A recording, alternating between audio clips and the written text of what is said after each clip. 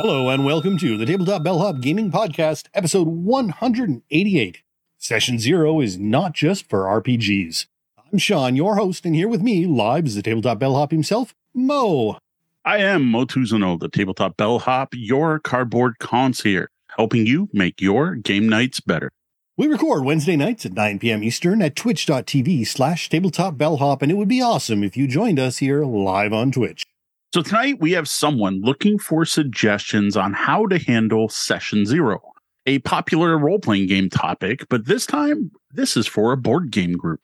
After that, we've got a review of Ven, a new party game from the Op, and we finish up with our usual week in review where I've got additional thoughts on The Ghost Betwixt and more.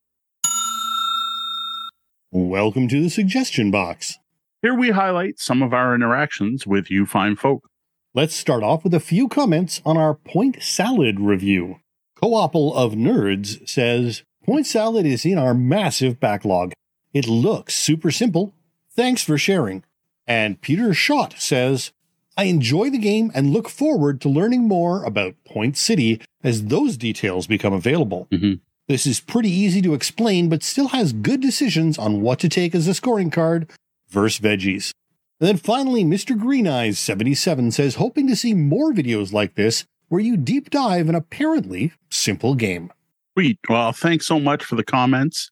As for Co-opple, bump this up to the top. Also, great name. That is a great podcast. I think they're a YouTube channel. Sorry, YouTube channel name. I love that. Co-opple of Nerds. I dig that. Though this isn't a co-op game, because I assume they generally look at co-op games. I did watch a couple of other videos. Solid. Bump this to the top, though. Seriously, it's worth it. Point Salad's that good. Plus, you're going to hammer through it. It really doesn't take that much work to learn.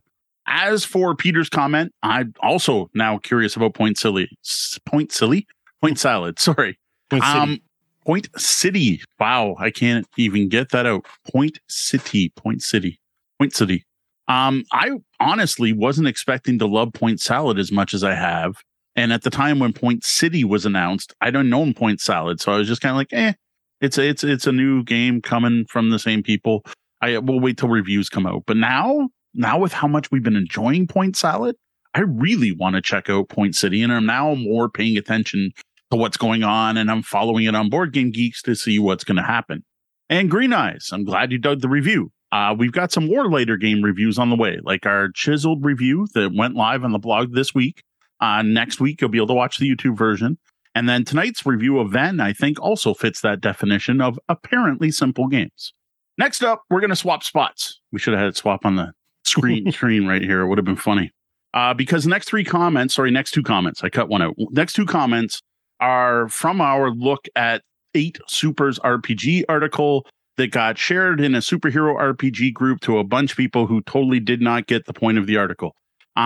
Since that article shares Sean's thoughts, I'm going to let him respond to these. So we're going to start with Nestor D. Rodriguez, who says, I would heartily recommend Prowlers and Paragons Ultimate Edition by Eagle Beagle Games, which has recently reorganized as Mobius World Publishing. It's a system that's both easy to grasp and flexible in its use.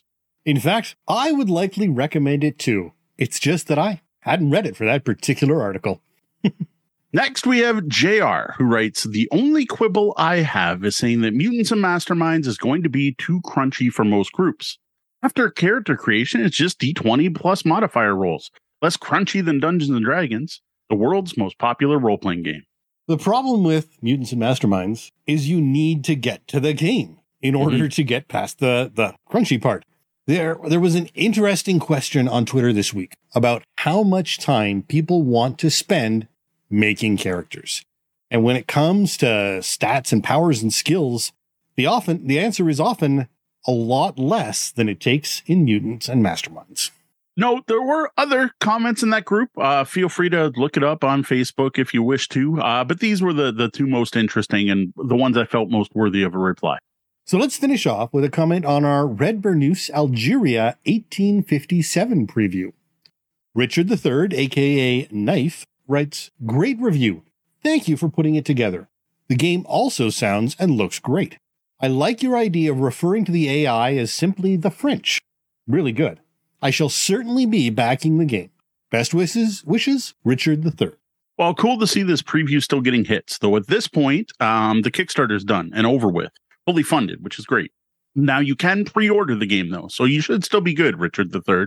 Should be able to just go to the Kickstarter and click and do the download thing, the pre-order thing right from the page. I don't think this one's going to hit retail, so I think that's your only way to get through it. Well, that's it for this week's comments. Send your feedback to mo@tabletopbellhop.com or hit us up on social media. Just one announcement before we move on. So today I met with the dental surgeon and I do have my hospital visit booked. So it's going to be on October 14th. Now, recovery time for this surgery is more than 48 hours. So I'm not going to be in any shape to record live on the 5th of October. As well, the timing may impact some of our other regular releases as well. I was basically told take the rest of the week and weekend off. So don't expect to be up and about and getting things done. So no show on the 5th of next month, 2 weeks from today. We're here to answer your game night questions, working with you to make your game nights better. Tonight's question comes from Emmett O'Brien, who clicked on Ask the Bellhop over at tabletopbellhop.com to say, hey, have you done an episode on Session Zero? Maybe how to establish a starting agreement for board game groups, maybe different sized groups. A lot of people are put off by formal agreements. Maybe how to set expectations in a conversation. Well, hey, Emmett, long time no hear. Thanks for the great question. And while we have mentioned Session Zero many times and how important it is many times, we have not actually done an episode on it yet. And I've got to say, it's probably been a long time coming. So here we are. All right, so I guess we should start by defining what Session Zero is for listeners. All right, so usually when you hear the term Session Zero, it's in the context of pen and paper role-playing games, where traditionally it meant the first session. Before you start to play the game, you all gather together and everyone makes characters and the DM works on maps and you do world building or whatever it is you need to do to start playing the game. It was always generally pretty mechanical in what you were looking at. It was the stuff that's required to play the game, nothing outside of that. Right, and I think really it's that pregame prep more than character gen that has really come to the forefront of discussions on Session Zero. Yeah. It's safety tools, scheduling, general agreements, and understandings about what will be happening. Right. Like over the years, this initial session has evolved to be so much more than just a character generation session and making sure your party talks about how they got together or something like that. Nowadays, a good Session Zero should be about a lot more than making characters and should actually start before even the game you're going to play has been chosen. Now, the thing is, this is all in role-playing context up to this point. There's no reason this concept, this idea of getting your group together before the game night should be limited to just role-playing games. It can be just as important to have a Session Zero with any group sitting down to play games together. And honestly, this is something that can and probably should be extended to any social gathering. But tonight, we're going to focus on board game groups. Okay, so let's get into this then. Why the heck should I have a Session Zero? All right, so the main thing is the whole point of people getting together to play games together is to have fun, to have an enjoyable experience together. You want people to show up, have a good time, go home, and even better, talk about that session years for come. Remember that night when this happened, that game night. What you don't want is disappointment, boredom, miscommunication, or at worst, someone getting hurt. Well, how do we do that? Okay, so the big thing Session Zero is about is setting expectations. This is a huge thing. You will hear us talk about expectations and getting buy-in on almost every episode of our podcast where we're not just recommending a bunch of games to play. Pretty much every topic we talk about for improving your game night starts with communication and expectations and meeting those. We want to make sure everyone is on the same page. You want to make sure everyone knows what's coming, there are no surprises, and you know how to deal with any potential problems before they come up. You don't want to be inviting the hardcore Twilight Imperium gamer who doesn't play anything less than a 4.0 to your game of party game, fluffy party game night. It's just, exactly. Everyone needs to expect the right thing at that game night. Yeah, what your first steps? Like, I'm going to start, I'm focusing on this as in one game group, not a public play event. I'll get to that. We'll talk to that. about that. But I'm talking about like you're just trying to get a game group together that Wednesday nights we're going to play at Joe's house and get together every Wednesday or every third Wednesday. Or perhaps you're going to meet at the local Tim Hortons the first Monday of every month. Or you're going to go down to the Legion for card game night and try to introduce some new games to the group. Like, that's getting more into public play. You're going to go play at the Legion with your group at one of the big tables and have some cheap beer and get some Legion food. Whatever it is you happen to be doing. I'm talking about a small knit group of people getting together at this point. Personal party groups. Yeah. Like you're a game group, not a game club, not a game event, not a game party. Your personal game group. This is tips for personal game groups. So the first step is to find out why is everyone here? Because it might not be what you expect. What is everyone expecting out of the experience? Now, I'm not saying you sit down with a pen and paper and everyone writes an essay on why they're there, but just like, so we're going to get together and play games. Why are you coming over? Why do you want to play games? Some people, the reasons might be, I just want to hang out. Like, I enjoy spending my time with you folk. I want to hang out. I'm going to have a few beers. We're going to relax and we're going to play some games. But then the person next to him is like, whoa, wait, beers? We didn't talk about beers. You're going to come over and if we're just going to have beers, I'd rather sit and watch Netflix or make fun of TNA wrestling on TV or something. I don't want to do that while I'm playing my games. And that's the conversation you want to have, the back and forth. You want to find out why people are there. What do they want out of the experience? Are they there to play games? Are they there to challenge themselves? Are they there to burn their brains? Are they there to try new games they've never played before and have experiences? Are they there to have a big event night where they have some good food and they try new games and it's a whole Epicurean thing? Or is it just someone who's like, you know what, I'm bored. I just want to show up and play some games. And then maybe someone else like, I just want to play games I already know and I want to relax, sit back and forget about work for a few hours. And now we're talking about, in this case, mostly been talking about, groups of friends who get together. Yes. This can also work for your family game night. If you're having a family game night, your kids are probably more involved than just mom and dad told us we had to play games on Thursday night. They will still have, even if they are told Thursday night is game night, don't schedule anything, they will still have ideas about what they want to get out of it. Maybe why they're there is because mom and dad told them to, but what they're going to get out of that, they may have ideas. Maybe your daughter only wants to play card games. Maybe she loves Magic. Maybe your son only wants to play the Duke, and you need to sort of accommodate and understand why everyone's there, even if it's family. Not everyone's going to want the Monopoly night every Thursday. And listen to our episodes on playing games with kids to learn why you shouldn't force your kids to join you for game night in the first place. It should always be their choice. You should invite them to join you. If they want to play every Wednesday, you should have a session zero with your family. So the other thing why we want to do this, why do we want to have this, is you want to know what everyone wants out of it, and you want to cater the game night to that experience, because the entire point is for people to have fun. The other thing that comes up when we talk about this, and now we are not experts on this particular category, but is safety.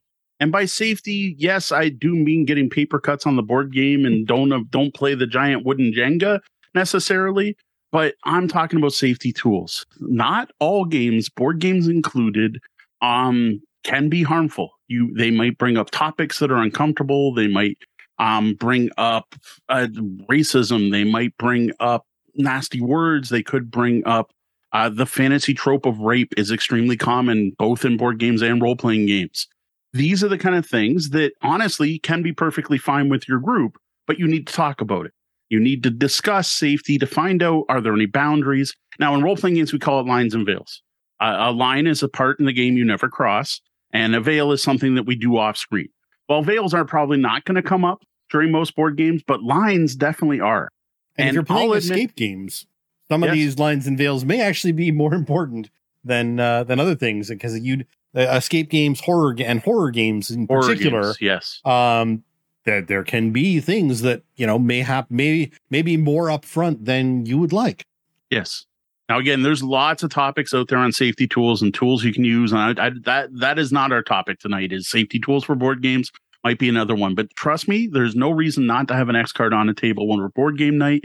I was once playing a game of Nitwit, which is a game where you were trying to link different words together and kind of, well, this kind of fits with our review later, kind of like a Venn diagram, but it's like loops of thread and different words getting tied together. And we sat down and there was a combination of 3 words that made every person at the table think the same thing. And it was very obvious we were all thinking that.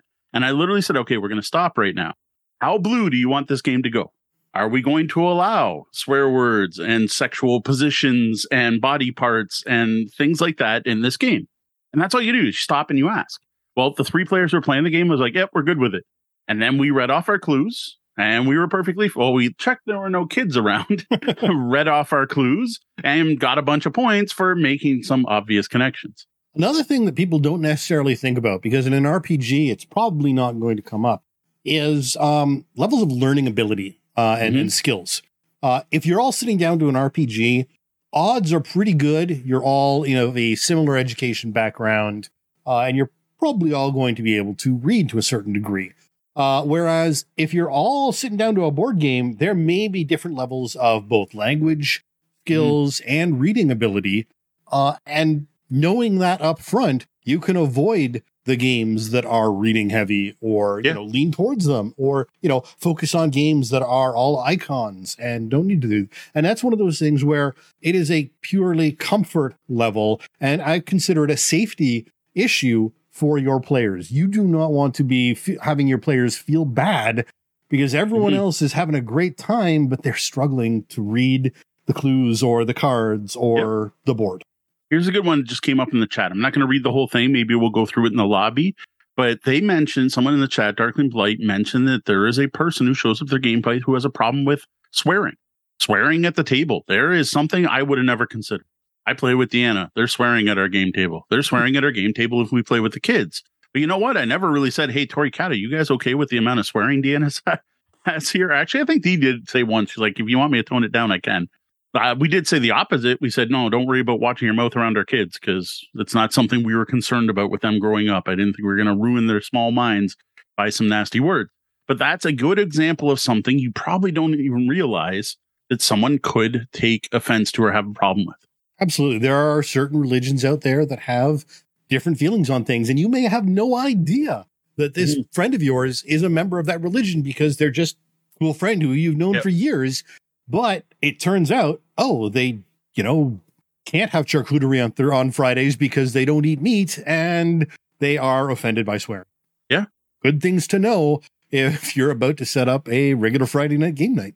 Now, here's a real life experience. Playing a game of Descent Journeys in the Dark. I can't remember what edition it was. Played through first 3 scenarios, perfectly fine. All of a sudden, in the 4th scenario, the giant spider miniature comes out, and one of the gamers leaves. Gets up, leaves the table, grabs their keys, goes home. Severe arachnophobia. If we talked about that ahead of time, now this wasn't my group, so I should say this was not my group. This is not my experience. I'm reiterating experience someone else told me about when talking about safety tools and role-playing games with the board game experience. They left. They literally left the table. And it was kind of like, well, if we'd known, we could have just easily swapped those for Hellhounds or whatever. Swap the mini even. You don't put the mini out and say, this represents it's a spider, but you know what? We're going to put this out for that other player's sake. Yeah, no, absolutely. So it is a thing. It's amazing how certain phobias in particular can, emerge. For instance, the other night, I went to bed and I started reading a new book, and I changed over to a new chapter, and that chapter was directly referencing a person going through something that represents my phobia. They were in a situation I would not deal well with. And I had to put the book down. I put my Kindle down, walked away, because I literally could not, at that point in time, read that without having an anxiety attack. And I was just reading a story, and there is very little the difference between reading that text off my book or reading the text or having the text read to you in a board game. All right, one more example before we go into actual things to talk about more specifically is we are currently playing The Ghost Betwixt. Right in the first opening paragraph of that game, a child is kidnapped. That is the premise for the game. That is something, before sitting down to play that game, you should okay with your group and say, are you cool with a child being kidnapped and honestly tortured later in the story? So are you okay with that? Okay, it is a horror game. It's about a haunted house, but the cover of the book makes it look like Scooby-Doo. Yeah, haunted house doesn't say child torture to me. Right. At all.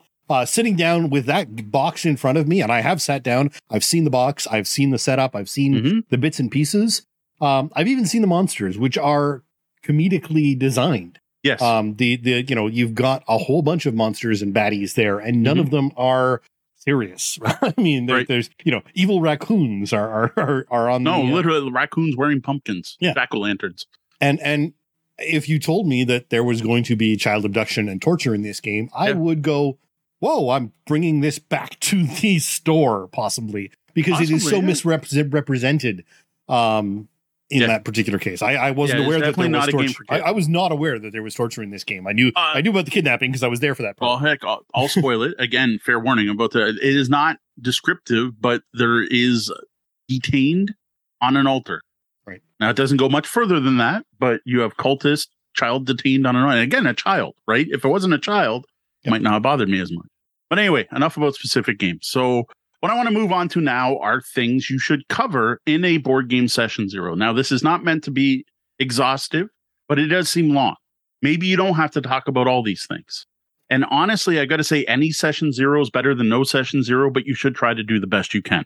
If you're not comfortable with bringing up all these topics, maybe it's something you can work into session 1 or 2 or 3 sessions in, kind of get into it.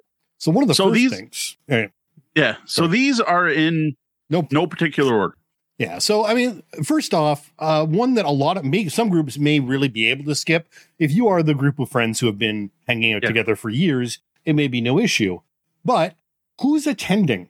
Is Jane bringing her partner? Is Bob bringing his partner? Is, our wives allowed? Are kids allowed? Can you bring a guest? Yep.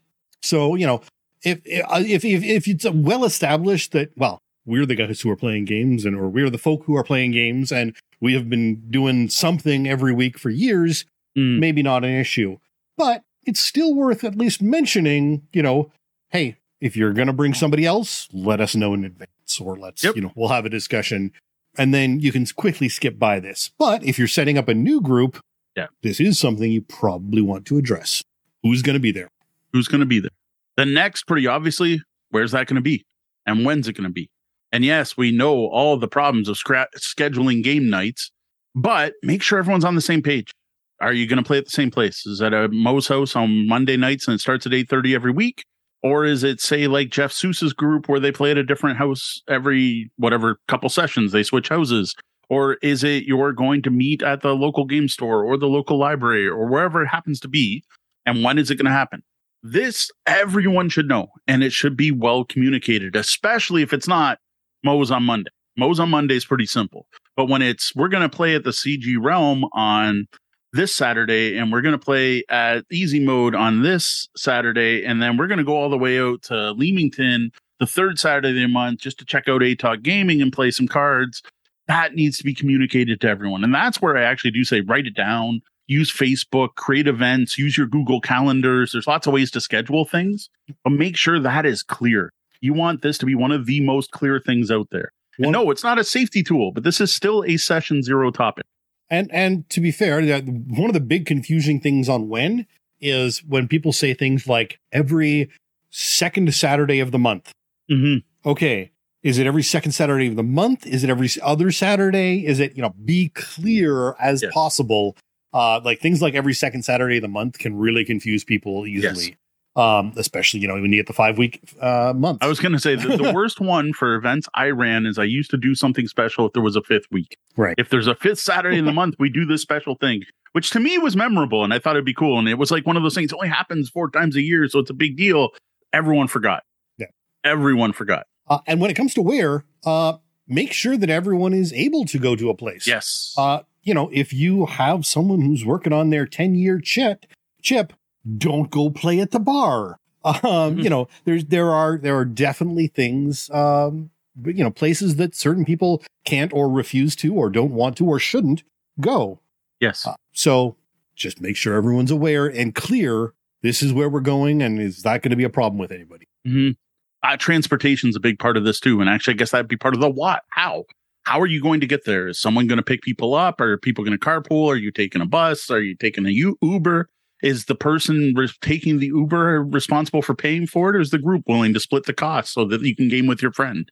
And one thing I want to stress that I don't know if we really got to here is these are all decisions that should be decided by the entire group. This shouldn't be, well, for role-playing games, the game master or whatever. This shouldn't be like the event organizer or the core host or the game guru, the alpha gamer. I hate the term alpha, but you know what I mean. Just because it's Mo's game night at Mo's house and Mo owns all the games doesn't mean Mo gets to make all the decisions. Next up, it is, what do you do if some of that doesn't work? So most importantly, I want to talk about the host. And this is something I never even think of. And I got to thank our patron, Jeff Seuss, for making me more aware of this, is what happens when the host can't make it. So whoever is the person you're playing at their house, if they aren't free, what happens? What do you do? Have that backup plan in place before it happens for the first time.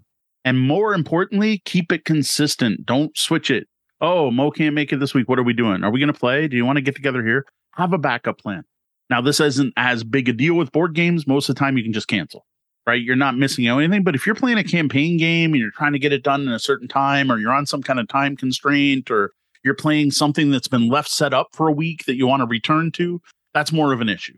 But when you're just having a normal game night where you're just playing casually, you probably just want to cancel. But again, I've said this before when talking about game nights and events, the more you cancel, the more easy it becomes for people to cancel again. And you almost kind of want to get together with everyone and do something just to keep that time slot.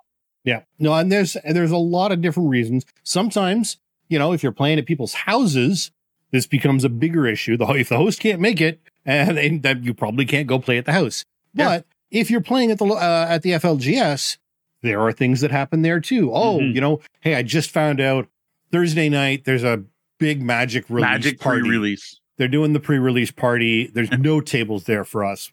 Are we, even if you're not playing at someone's house, even if you're playing at Tim Hortons, one of my local Tim Hortons just shut down to do a full reno.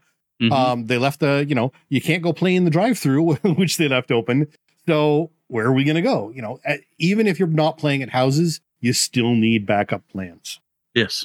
Next is, the host is there. The event can happen. There's nothing getting in the way of playing. But what if people can't make it? Now, again, role-playing games is a whole topic on its own. What do you do with the campaign? Who plays their character? None of that matters for board games, again, unless you're playing a campaign game. Now is probably not the week to continue your Gloomhaven game if someone can't make it, but maybe it's the time where you sit there and you play the random dungeons or something like that. And again, cancellations aren't bad. We've said this every time we talk about cancellations. People are adults. They have real lives. Games are meant to be fun, but they're games, they're hobbies, they're pastimes. Other things come first. Family, health, friends can all come before that, and there's nothing wrong with that. Don't be the Uber grognard who's mad at their friends because they canceled on a game. It's a game. Get over it. But know what you're going to do.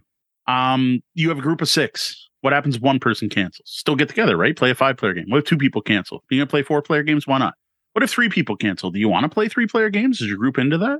What if everyone but one other person cancels? That should all be kind of figured out ahead of time. And again, figured out with the group. Maybe it's completely different if your game teacher cancels than if the person who just cares about playing light party games and is mostly there to have fun with everyone else cancels. Very fair. So another big important thing is how long is the night going to be? When you're teenagers and you're staying up all night, doing a break for Taco Bell, coming back, hitting up the Super Slurpees and gaming until 4 a.m., that's one thing. Mm-hmm. Many people are now gaming as adults, however, and may or may not have children or partners or jobs that impact our schedules significantly. Mm-hmm. So plan a time and stick to it.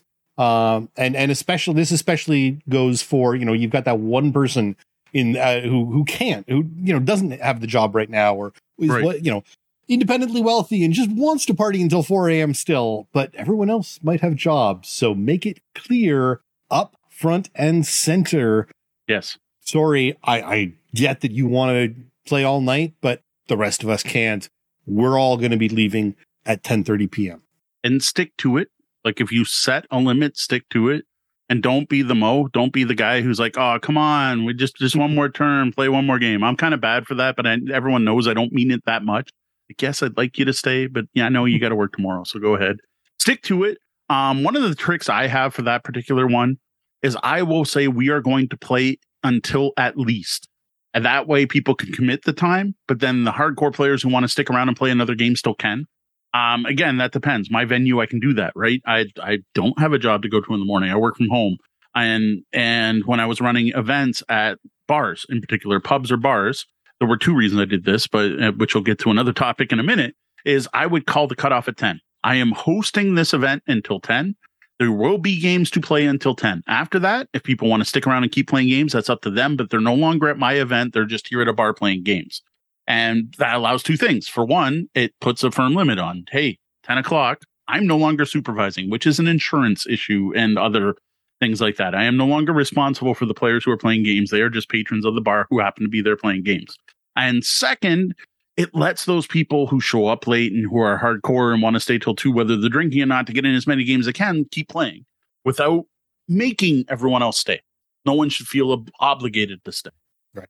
Absolutely. So another thing is, and this plays on a lot of the things we've already talked about, what ages of people, again, This is, who's attending, what ages are, if we are going to say, hey, yes, absolutely, you can bring friends, everyone's allowed to bring one person to game night. Well, do you want them bringing the 10-year-old to a game night that you're going to be playing, something, I don't know, Gloomhaven, whatever. Or maybe you want to sort of say, I think we're going to keep this 16 and up. We're all adults here, and we don't really want to have to tone it down to younger kids levels. So we're going to say the cutoff is 16. Yeah. Or again, like we talked about adult games, and those aren't necessarily bad games. As long as your group's on the same page, you are welcome to play them, and I have no problem with it. You just have to be careful if you're playing in public, because your game is going to influence people around you, not just your group. But when you're playing at home, play whatever you want, as long as all the people playing that game are on the same page. And in that case, there are many games you may not want young kids to attend for. Right. Whether they're vulgar games, sexual in nature, whatever it happens to be, that's why you might want to put an age limit. Absolutely. And then the next reason for age limits, and this sort of goes hand in hand with age limits, is alcohol. Are you going to allow alcohol? Do you have any people who are intolerant of alcohol for any reason, physical or otherwise? There's a lot of reasons alcohol, personally, I rarely drink. I can drink, but I've also got some medication that I don't like to drink too much because of. So while if Mo wants to get absolutely sloshed, I don't mind, but I'm only going to have maybe one. Yeah. And again, personal choice. This should be up to you. But again, agreed on by the group. That's the important part here. Dave wants to drink every week is fine, as long as everyone else there is fine with dealing with Dave.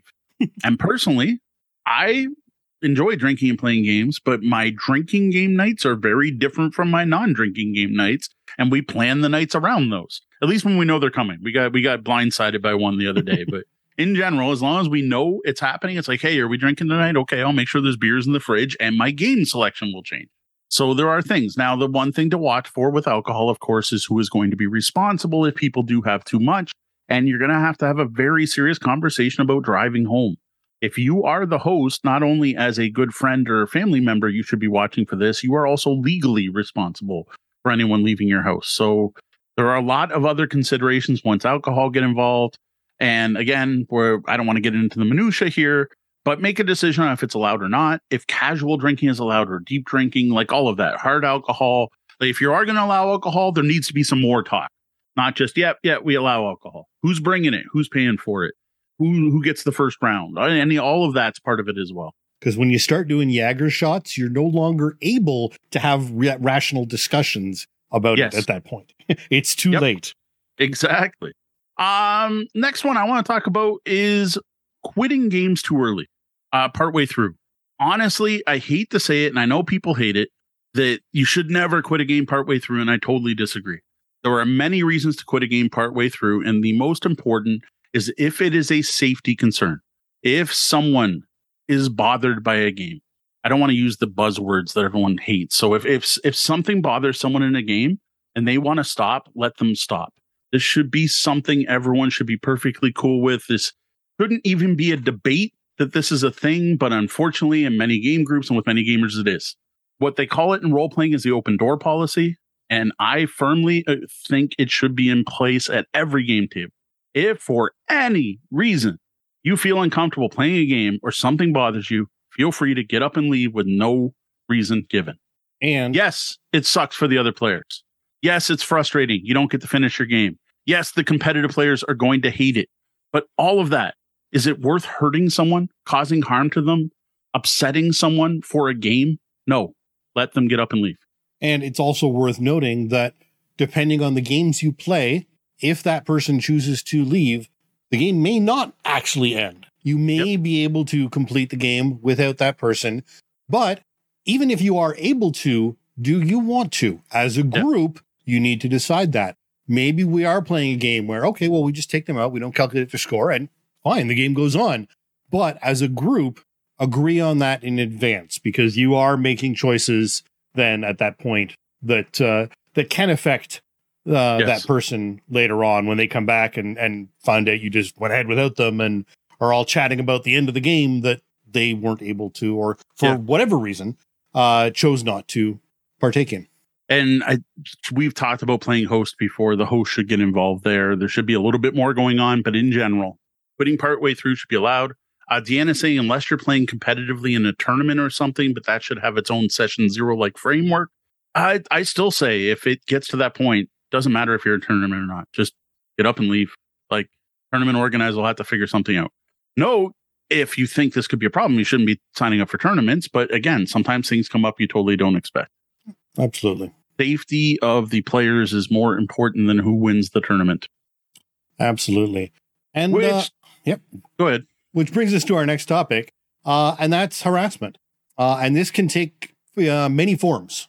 It can be as simple as when player X gets a couple too many drinks in them, they start making suggestive comments that are not acceptable by some of the other players. Mm-hmm. That's harassment. Or it could be, you've brought everyone again. Everyone's allowed to bring guests. We're all welcome. All of a sudden, somebody starts making unwelcome comments towards one of the guests, or the guest starts making unwelcome comments towards somebody else. How do we deal with that? Harassment policies. Not just that kind of harassment either. No. People start casually throwing around racial slurs or homophobic words start getting tossed out in the middle of the game. Every time I say it, I think of Xbox Live chat, right? Like if your game group starts going there, it can bother people.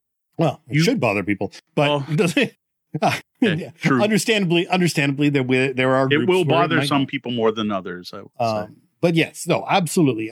Any isms, essentially. Yes. Maybe you've got your atheist friend who won't shut up. I tend to be one of those people. But if you also have your religious friend who you equally enjoy playing games with, find a way to make those people agree that there isn't going, regardless of your beliefs, allow everyone else's beliefs at the tables to go on, so long as they're not hurting anybody. Now, basically here, you probably don't need a documented thing for your group, for if it's a group of friends or family. You should just at least talk about it with your group. Again, this is session 0. So you got 60 of you sitting around. We're talking about playing games. We've decided what games we're going to play, when we're going to play, all this other stuff, how long. And then we go, okay, what do we do if someone does have a problem? So you get asked, what do we do if someone has a problem? Well, what if Sean lets slip something that bothers you, Dave? What do you do? And in some groups, that's going to be, hey, if I say something inappropriate, call me out, please. Like, you know what? I was raised in a society that taught me to think and talk in certain ways. And I've now learned they're not acceptable, but sometimes it slips through. So please call me out. Another group might be like, you know what? Don't bring it up during the game. Like, just maybe give me a shush, a little symbol, and we'll talk about it after. Or, whatever it happens to be. Again, these are things to talk about. There's no necessarily you need hard and fast rules. Now, if you are going to host a public play event, you need hard and fast rules, but that's something different. Absolutely. Now, one of the things that we can do is to help avoid this, or at least help deal with things when they happen, are safety tools. Yeah. Now, there's all kinds of these. Again, I mentioned earlier, I don't want to get into details, but there is no reason not to have an X card on your board game table, especially if you're playing with strangers. Like if you're allowing guests in, or if you're playing in public, or if your game group changes up a lot of weeks, they're very useful to have. There are other ones out there besides the X card. Just the X card is probably the most well-known and easiest to explain. You might want something there, especially if you expect there to be problems. If your group plays a lot of horror games, if you're expecting like you're going to have a Cthulhu weekend, maybe if you don't use safety tools every weekend, you might want to pull them out for that. Or if you're going to play Swords and Sandals, Conan the board game, I'll admit I haven't played my copy, but knowing some of the content in Swords and Sandals, I know it can go places that are uncomfortable for some people. Now, that might be a description, but you say, hey, you know what? This particular game might go the wrong way. Let's put this in place this week.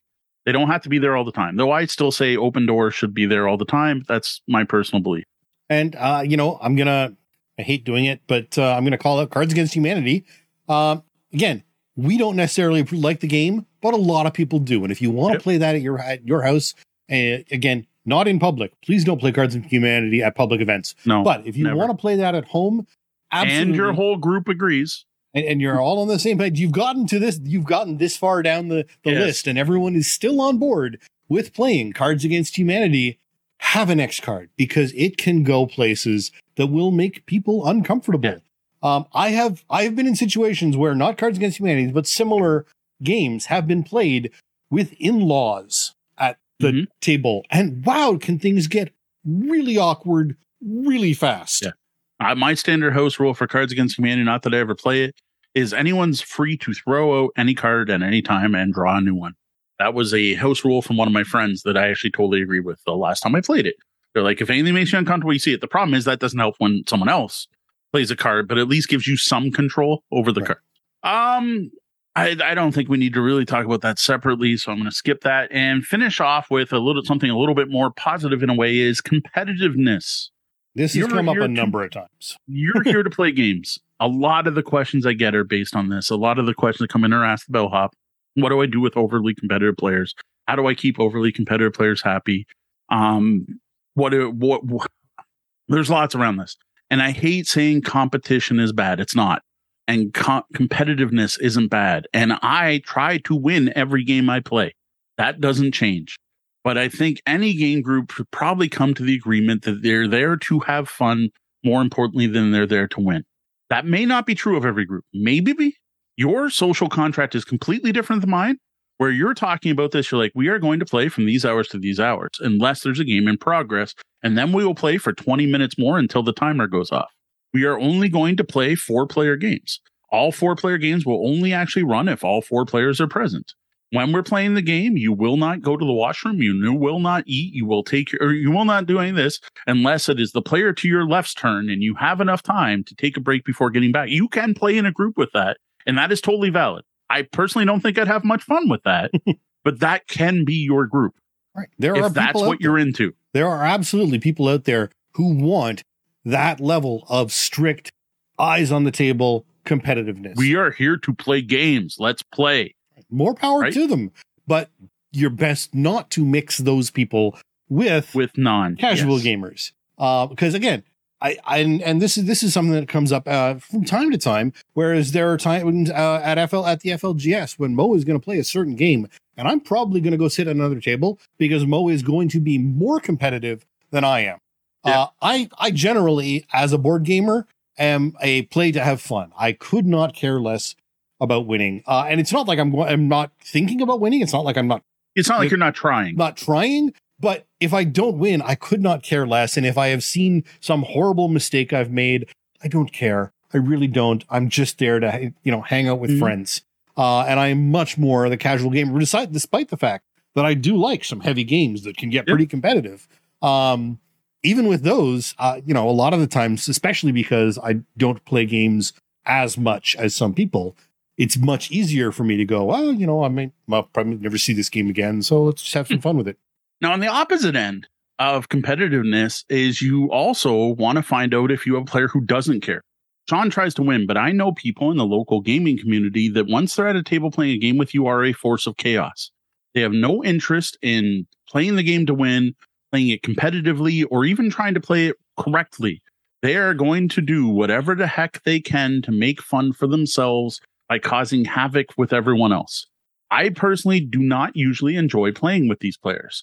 I will play with them at a local game store when I know who I'm sitting down with and I know what kind of game it is, and I'll play the same way. I will sit there and just explore. Like that's when I'll play whatever game that they want to play, and I try a new strategy, do something else, knowing that they're there. And yes, it sounds fun being the chaotic neutral character in the role-playing game, just like being the chaotic neutral player at a board game table. Honestly, I'm sorry to say it's probably more fun for you than anyone else at the table. One of the times you'll see this come out is, the person who thinks Catan is super overrated. So if someone plays Catan, they don't hate the game, but they'll sit down and, I can do this and this and this, and do this with the thief, and we can do this, and we can block every time, and just, again, ruin the game for the other people because they choose not to like the game. Yeah. And that's not okay. Again, affecting other people is the problem. And again, the group, you're going to talk about this. If you have a player like that. Okay, so I'm going to jump to another topic that wasn't in our show notes here. But know what you might find when you have a session 0? Your group doesn't work. That happens. That's okay. Don't believe the geek social fallacies.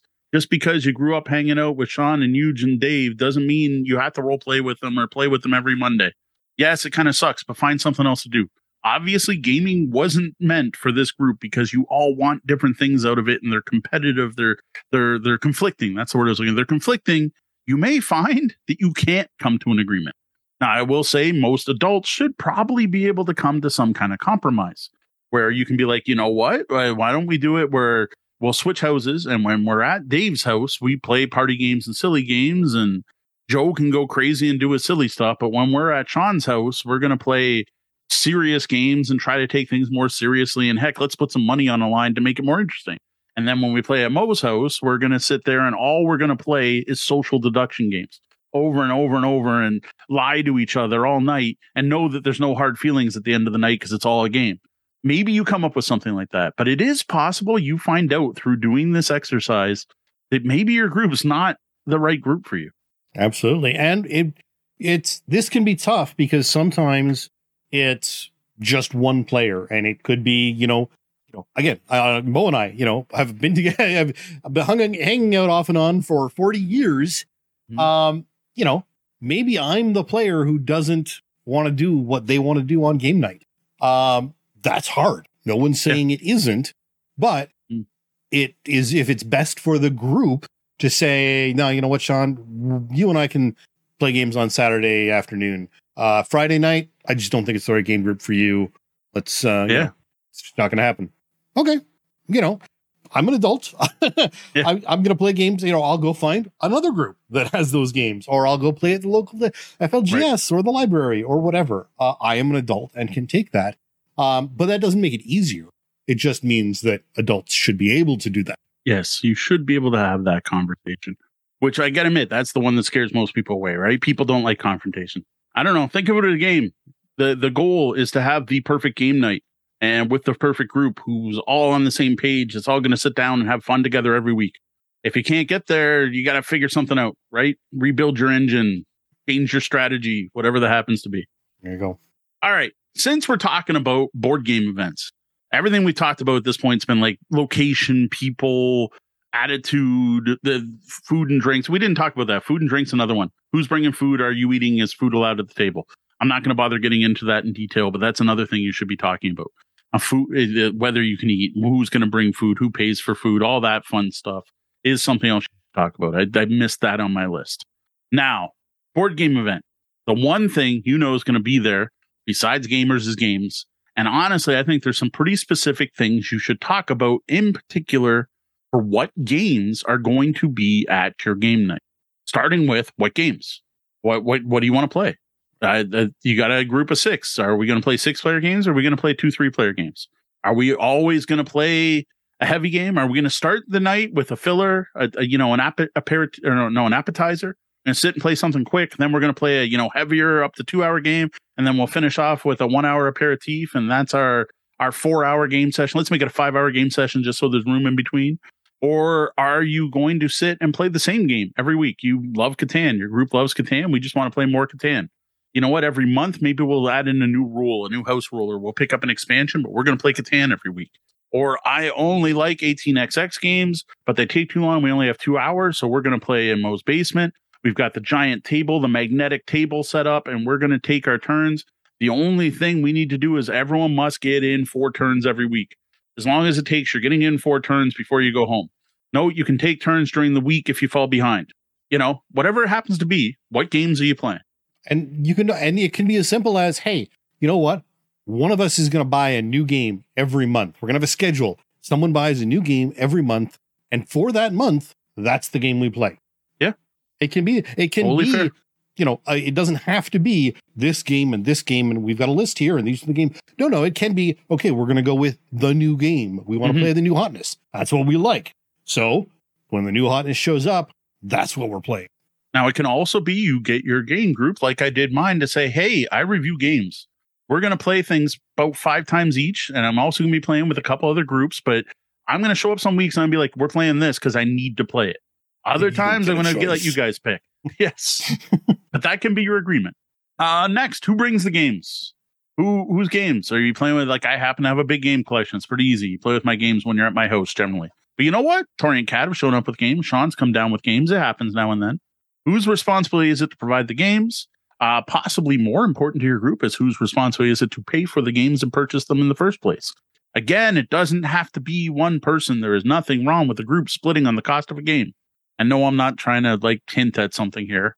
I take care of the games. That's fine. That doesn't have to change, but it may matter to other groups. Now, here's another thing that goes along with that. Who's teaching it? Because it isn't always going to be the person who buys the game, who brings the game, or who even lives there. It could be someone else who just happens to be really good at teaching either a game, that game, or games in general. Yes.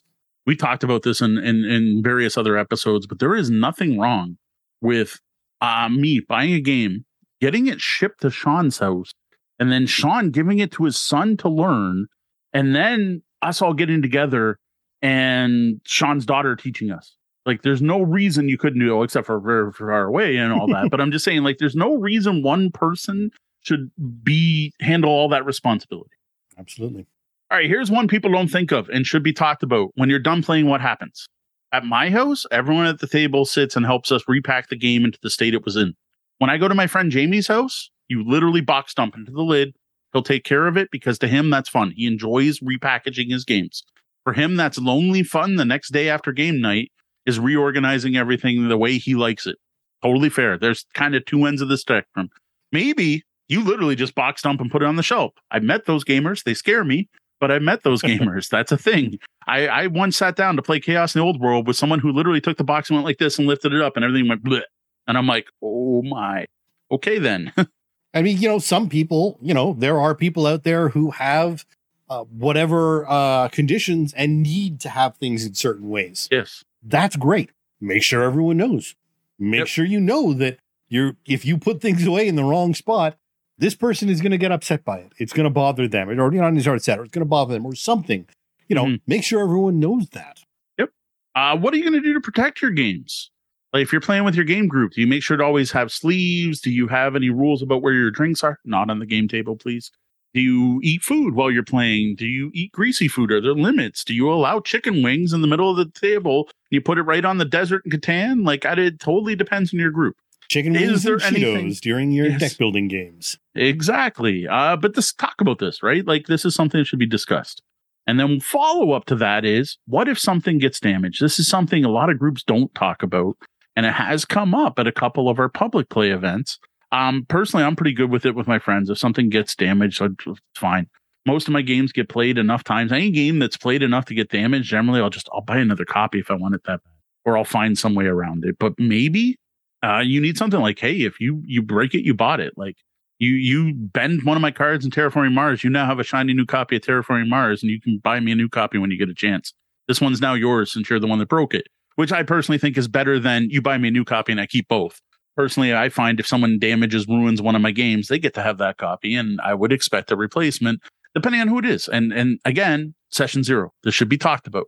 If only one person's buying the games, it's really not fair to make them buy replacements if something gets damaged. Maybe damage becomes like insurance, where the group then gets together like, ooh, we ruined Moo's copy of Terraforming Mars at the game night. Maybe, you know what? It's a $60 game. Let's all throw $10 in. Let's get a new copy for the group. So the next thing is, who owns it? Or where is it? Or if a group owns it, because again, there's no reason only one person has to buy a game. Where does it live when you're not playing it? Yeah. Does your group have a game library? Is it everyone bringing their own games?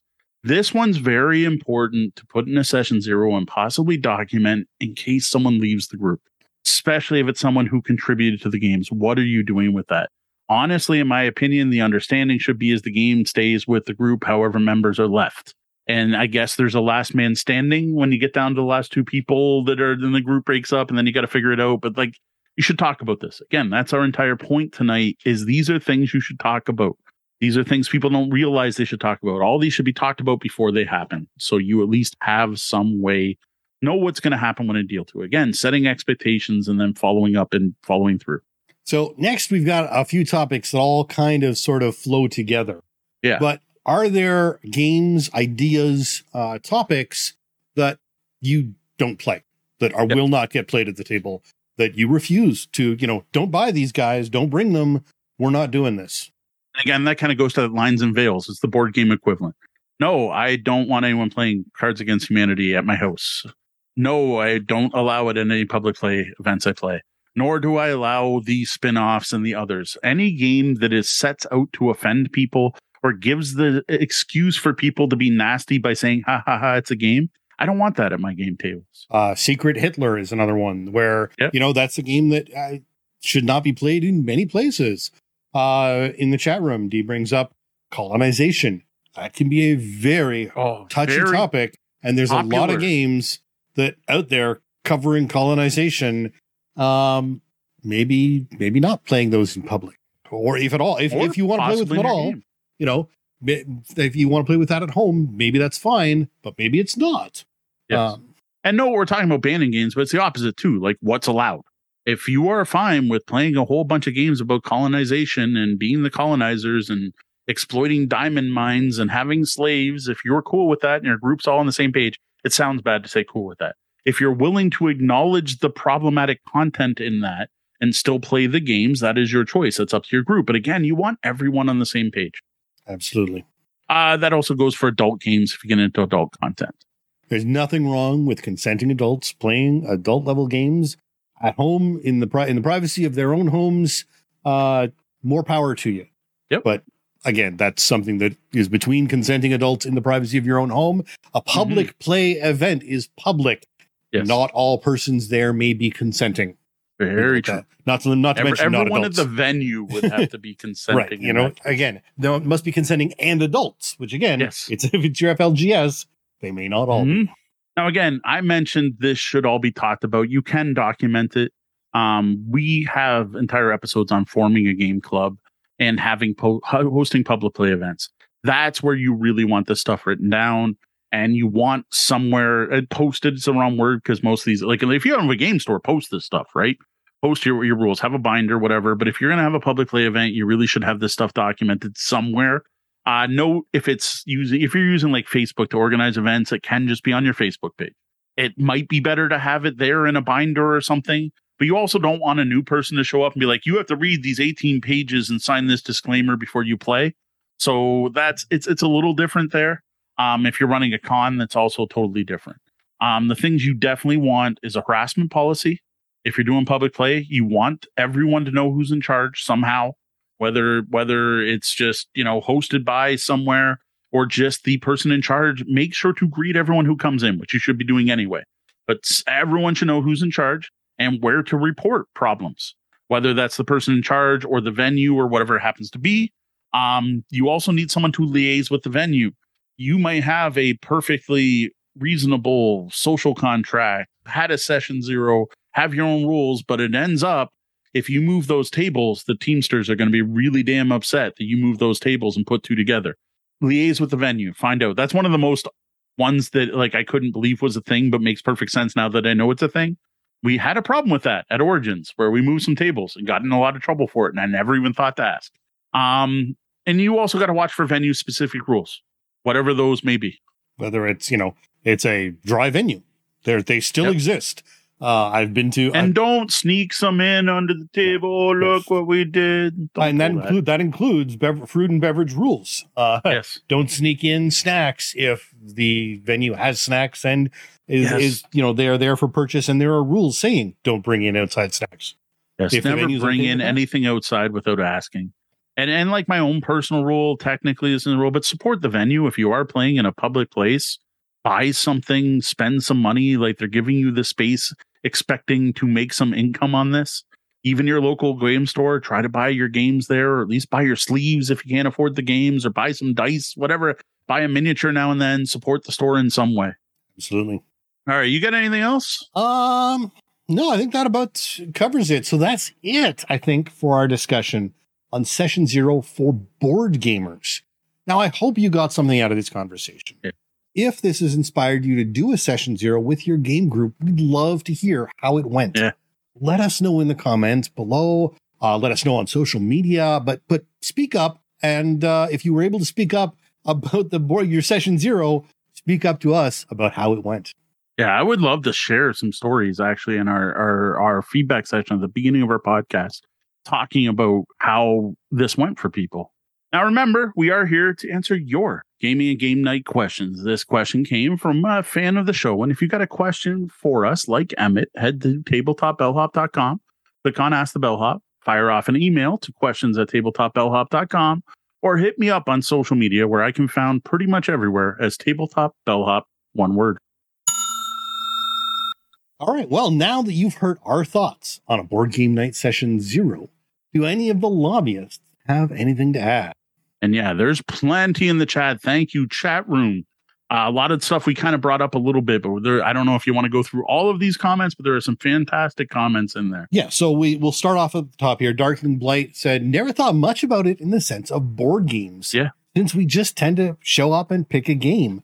But I can see it being a good step for a legacy game campaign to figure out if this is going to even work or if they want to back out in advance. That's a big thing. Commitment. If everyone is there all the time, but you know what?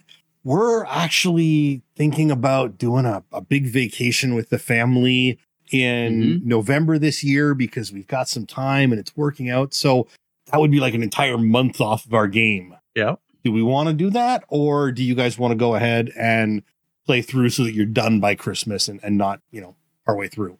Yeah. It's a big, legacy games have a whole other sort of aspect campaign games of that Session Zero. And what you really want to do is have that conversation before anyone bought the game, if you can. Because I got to say, I've seen a lot of people talk about how their copy of Gloomhaven's still gathering dust because they can't, the regular group's not up for it or whatever the case may be. Yep. And I've got to say, this is the reason we're having this episode tonight, in my opinion. We brought it up a couple times, but people just don't think this is required for board games. And I don't think people realize the problems that can come up. And I think most of us do. Like when you sit back and look at the various game groups, as long as you're not brand new to the hobby, I'm sure you know game nights that went south and why they went south and groups that broke up. And we probably could have mentioned the whole intergroup dating thing. I wasn't even thinking about that because like we're old and married now. And it's not the issue that it used to be in our teen years where there was definitely intergroup dating and where that all went to. That's all stuff should be talked about. And I got to say, with Young Teen Love, you probably can't say you're not allowed to date other members in the group, but it's the kind of thing you want to talk about. And like the example of the player who goes gung ho on all their games and tries to ruin it, I've experienced that many times, just as much as the hardcore player that wants to take everything seriously. And I've had different game groups over the years. I do not play with the same people I played with in high school or university or like probably about every 10-year group. It's a different group of people I game with. Some people are consistent through it, but some aren't. Yep. We did discuss Darkling's second comment there. We talked about. So one of the things to talk about there, he's noting that you tends to play with a group that are all on the same wavelength for acceptable content. Now, the thing is, you should still talk about it. Maybe you talk about it and go, yep, that's what we've been doing. Yep. Yeah, I got it. Yeah, I always assume that. Okay, yeah, that's the unwritten rule. Yeah, we know. That's fine. If that's your Session Zero, make sure everyone's on the same page. That's all. You think you're all on the same wavelength until someone puts a spider mini on the table, right? Like that's the whole thing is you don't want surprises. Absolutely. Yeah. I mean, that's so we've got a little more talk about Ghost Betwixt.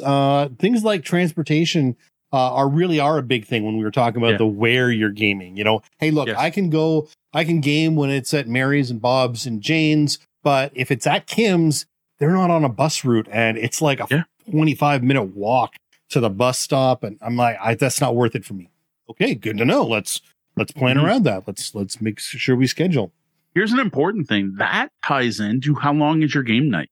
For many the bus sessions, is still running. Yes, for many sessions, we would get to 10:45 at night, and we're in the middle of something. This happened to be a role-playing group, but it still applies. And we're there, and we're in the middle of something. It's like, all right, guys, I got to go right now unless someone can give me a ride home because the bus has stopped running. The last bus comes by in 10 minutes. And I'll admit, most of the time, I was like, yeah, we'll give you a ride. It's good, but it's something to consider. Yep, when do the buses stop running? And again, cost. There is nothing wrong with your game group splitting the cost for the Uber so that your friend gets to actually play. Mm-hmm. Absolutely. Banning Cards Against Humanity is a good thing. Yeah. Again, to each their own if you want to play it. Public play. At public play yes. events, absolutely. Now, I will admit the latest printings, they did fix a lot of the problematic content.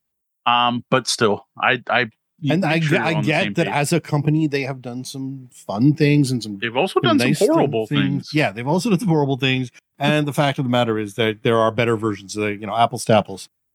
Just play apples to apples, and then you can choose where you want your play Nitwit. Yeah, right. Venn doesn't really. No, Venn doesn't. That doesn't work. Nitwit has many drawing games. Yep.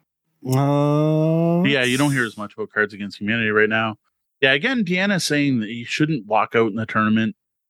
You shouldn't, but you should only walk out if the reason to walk out is important. It shouldn't be you walk out because you're losing the game. It shouldn't be you walk out because you're pissed off someone took your spot in a worker placement game. It should be you walk out because your heart just started racing because something happened in the game you weren't expecting, and you're starting to have a panic attack. In that case, walk out. I don't care if it's a tournament. Yep. And I don't know how to word that better. I'm failing at English here, but I think people understand that. Yeah, no, it's tough. And then there are other things where, again, in a public tournament, maybe walking out isn't the solution. Maybe going to the organizer is the correct solution. Walk away from the game, but don't necessarily leave. Yes, I would. But again, if you're in the middle of a panic attack and you got to go, you got to go. Absolutely.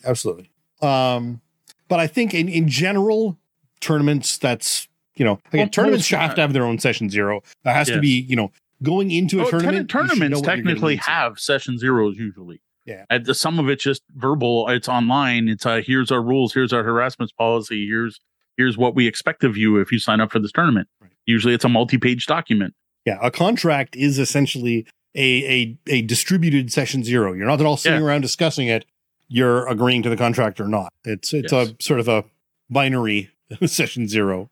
Anyone else got anything? I think we covered everything. Out of bounds discussion topics. I'm not sure what that was referred to, but again, what should you be talking about? Oh, I think it's only okay. I don't know if this is what Dave means, but this is something else we should talk about. Is what out of game things are allowed. We're like, hey, I have done it. I want to talk about work, guys. We're here to play, right? Or you know what? My pet just died. Can we make sure none of this happens? Let's not talk about our pets tonight. Whatever.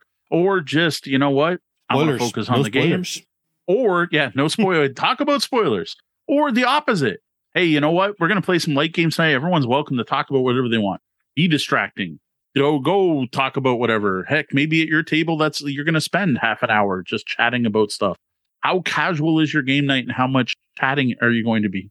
There can be something as, again, I mentioned earlier, the whole, atheist versus, maybe no one talks about religion. Maybe you decide, okay, look, folks, age, sex, politics is off the table. We do not discuss politics here. We've got great people we know who are both red and blue. We leave that at the door and we play the games. That's the rule. And, fine. Maybe you don't want to put that rule down and you just like chaos. That's fine too. Just be aware of what you're getting into. Again, the important thing to remember is you're all gathering together to have a good time, play a game, and set those expectations. Yeah, it's all about the expectations. Most people who have the red and blue guys are going to be sitting at the table. Everyone needs to know whether or not it's going to turn into a knife fight or not. And what to do if it does. That's all should talk about ahead of time. I say you give them, a Civil War game to play or something and make it really interesting. Like you might as well just lead into that. There's an interesting election game I heard about recently. There you go. And play some Revolution of 1828. Something like that. I can never remember the name of that game. There's lots actually. There's Making of a President and so on.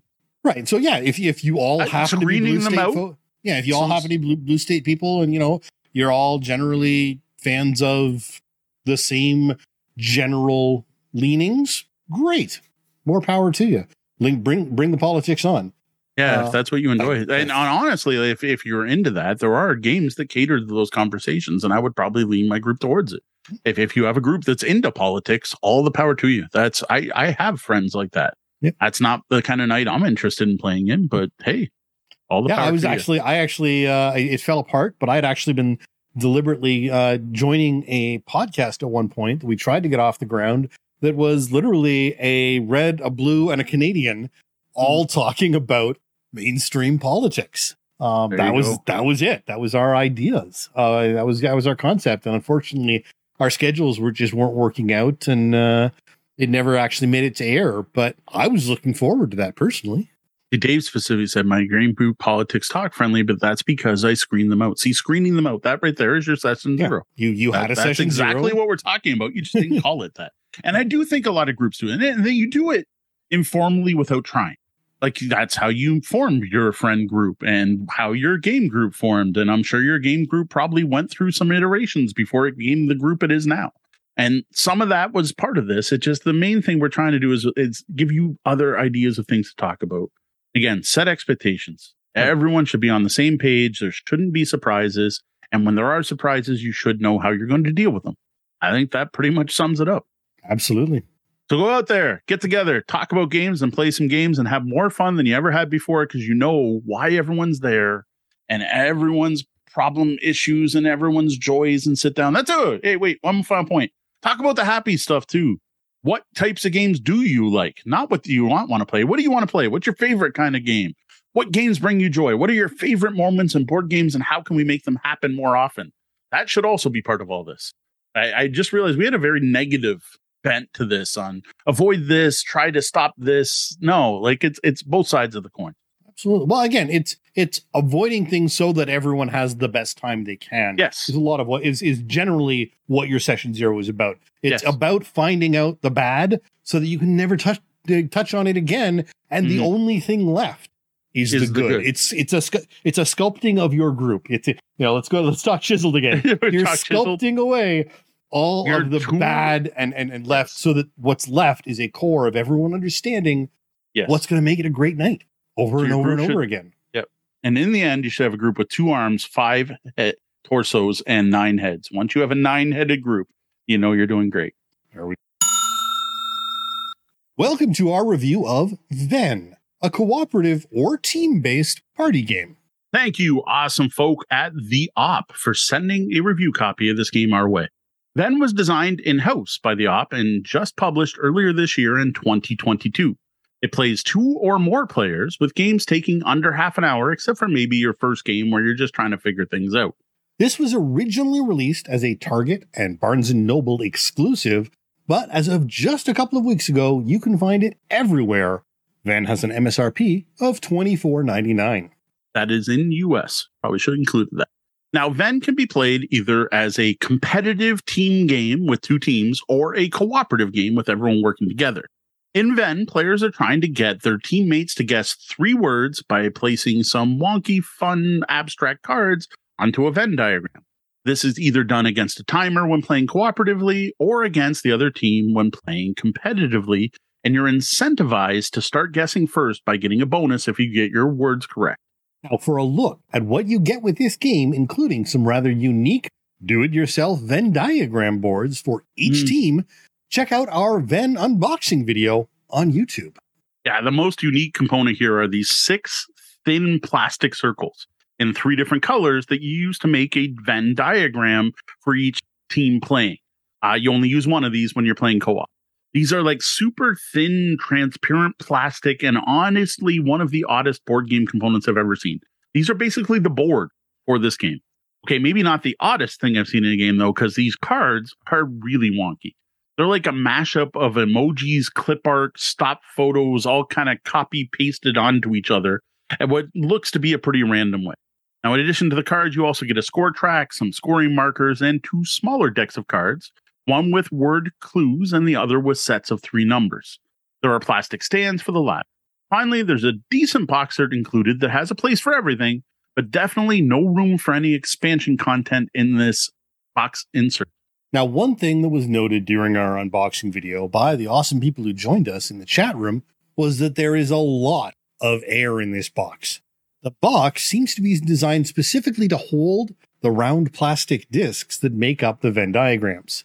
The way these are designed, you don't want to get them folded or creased, and the box is designed to prevent this, which makes sense, but leaves a lot of empty space in the box. Yeah, I totally agree. While I do have some other games out there with a lot of air, this one does stick out as having more than most.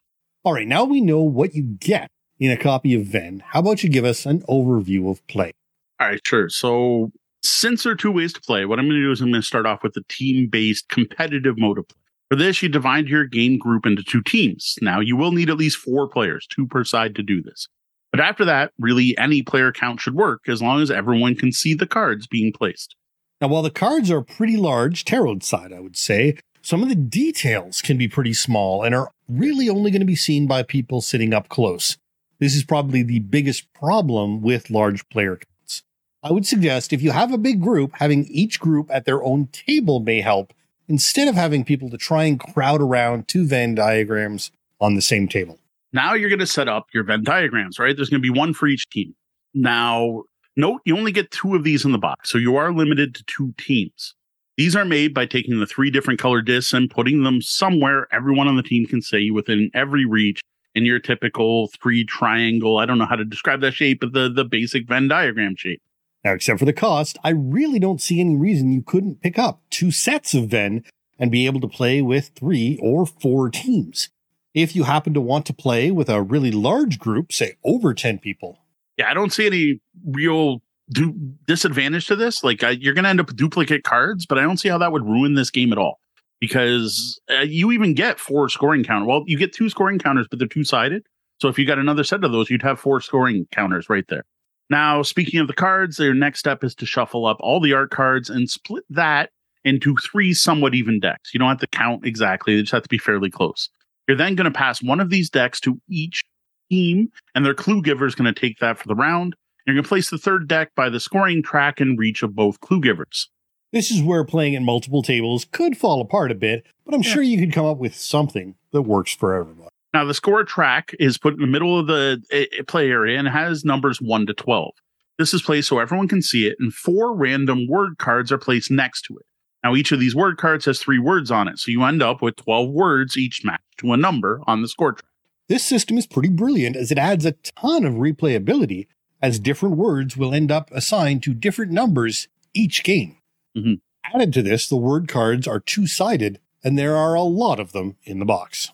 Finally, the last step for setting up each round is that each player draws a number card, which they keep private. Only they should see. You can use the included plastic stands to stand these up, codename style, or you can just place it face down after memorizing what numbers are on each. Now, each of these cards shows 3 numbers. The clue giver will look at the matching numbers on the score track to figure out what 3 words they're trying to get their teammates to guess for this round. Again, there's a huge deck of these, though they are one-sided in this case to make it easier to hide the information on these. The one key thing here is that you have to make sure your teammates cannot see the numbers on these cards. Mm-hmm. That would totally ruin the game. Now you're ready to play the round.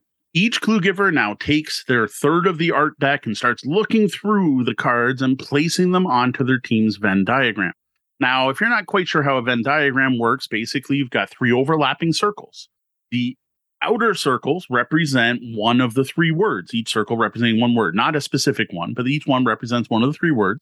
The next layer in, which some people call the inner circle, has 2 circles that overlap each area. So those are going to represent 2 of the words you're trying to get your team to guess. And then, of course, there's the center, which is going to represent all 3 words. The clue giver will be placing at most 1 card per region of the diagram, though they can cover up a previously placed card if they happen to find something that's better than what they originally placed. Now, the most important thing to watch for here are the verbal and nonverbal clues. Mm-hmm. You don't want any of that going on when playing Venn. The clue giver should be silent, just placing cards, and avoiding even grunts and groans. On the other hand, the guessers should be watching the Venn diagram and the cards placed there, not the motions or body language of the clue giver. You want this game to be all about the abstract art cards and where they're being placed and nothing more. Now, once there's at least one card in your team's Venn diagram, all the players on that team can start guessing and talking about what they think the clue words are. Now, at this point, you're not saying this is what we think they are for sure. You're just discussing it like, hey, I think this fits well, or I think it's that, or no, it can't be that because look, there's a duck. Now, what's worth noting here, and something that's not obvious when first hearing about the game, at least I didn't get this, is that there are only 12 words in play. These are the only possible words that both teams are working from. It's not like you're just trying to guess any 3 words based on the cards. This is an important part of the game that to me wasn't evident at all until I actually started playing. Now, watching what words are possible clues is a bit part of the meta game of Venn. Looking at a card with a fish on it, but knowing fish isn't one of the 12 keywords this round means you need to look at something else on that same card that does tie it to the in-play words. Now, once the clue giver has placed at least 3 cards into your team's Venn diagram, note they don't have to be in any 3 specific places, you can decide as a team to make a guess. When doing so, someone yells out, Venn, and then the game stops for everyone. All groups, all players then stop. Each team then, starting with the team that says Venn, makes their 3-word guess. The clue giver then reveals their card with the numbers on it, and the team gets 1 point for every word that got it right. Now, the team that called Venn also gets a bonus point if they got all 3 right. And that's your incentive to try to say Venn before your opponents do. After that, the next team's going to score again, getting a maximum of 3 points for getting all 3 right, but no bonus points for them. Right, there can be some interesting strategies here for the team that gets 3 cards down quickly. They can technically call out Venn when the other team doesn't even have 3 cards up, which should impact their ability to guess all 3 words. But rushing and getting your own words wrong may not be worth that chance. Now remember, each clue giver only has 1/3 of the art deck. Now at any point during the round, you can swap your deck for the one by the scoreboard. There's no penalty for this other than it takes time. And interestingly, if like both players end up swapping, it's actually possible to see every card in the game during one round, trying to find a perfect match. Now, this is something that is very player dependent. Some clue givers start tossing down cards right away, trying to get as much information out there as possible, while others are very picky, trying to find the perfect card for each section of their Venn diagram. Now, each round after scoring points, you put out new word cards, select a new clue giver, and the game continues like this until one team scores at least 12 points. At the end of that round, whoever has the most points wins. And if there's a tie, it's the team that scored the most points in that final round that takes the game. That's how you play Venn competitively in teams. Now let's move on to cooperative play. Now this is much simpler because playing Venn, I almost said Zen. I don't even know why. I want to keep calling this game Zen. This isn't really a Zen game. I guess it could be if you played really slow. Playing Venn cooperatively is pretty much identical to playing competitively, which is why I wanted to cover that first. Now, cooperatively, you're only using one Venn diagram and one clue giver who should rotate every round. Here, you don't bother splitting the cards up. The clue giver gets the entire deck. Now, here's the part where it gets interesting. You're going to start the game by drawing 5 numbered cards and stacking them off to the side. The rest can go in the box. You then, you then generate words as usual, right? You're going to have 12 words in play every round. Now, every round, the clue giver is going to draw the top of those number card decks, which they, of course, keep secret so no one can see it, and then has 2 minutes to get their team to guess 3 words, exactly as I described above. Now, at the end of 2 minutes, the team makes their guesses, and the clue giver reveals their number card. Now, the group only gets 1 point per correct guess. There's no competition here, so there's no Venn bonus. Now, the group has a total of 5 rounds to get to 12 points. Remember, you put out 5 number cards. If they manage that, they win. If you run out of number cards before that, though, you lose. In addition to these 2 methods of play, there are 2 competitive game variants. The first is for a longer game in which you just play best of 3, with the first team to get 12 twice wins the game. The second is the expert variant, which forces the clue giver to place their first clues in the inner or center zones of their Venn diagram. Now, I will admit I haven't personally tried these 2 variants, but I can't see them changing up gameplay that much. Like the first sounds great for a big group event where you want to keep people occupied for more than half an hour, right? It turns your 1 hour game night into an hour and a half game night, or maybe even 2 hour with some time between rounds. And while the second one is a little odd to me because already in our plays, I've seen the middle or outer regions be used first by multiple different clue givers. So I honestly can't see that having much of an impact at all.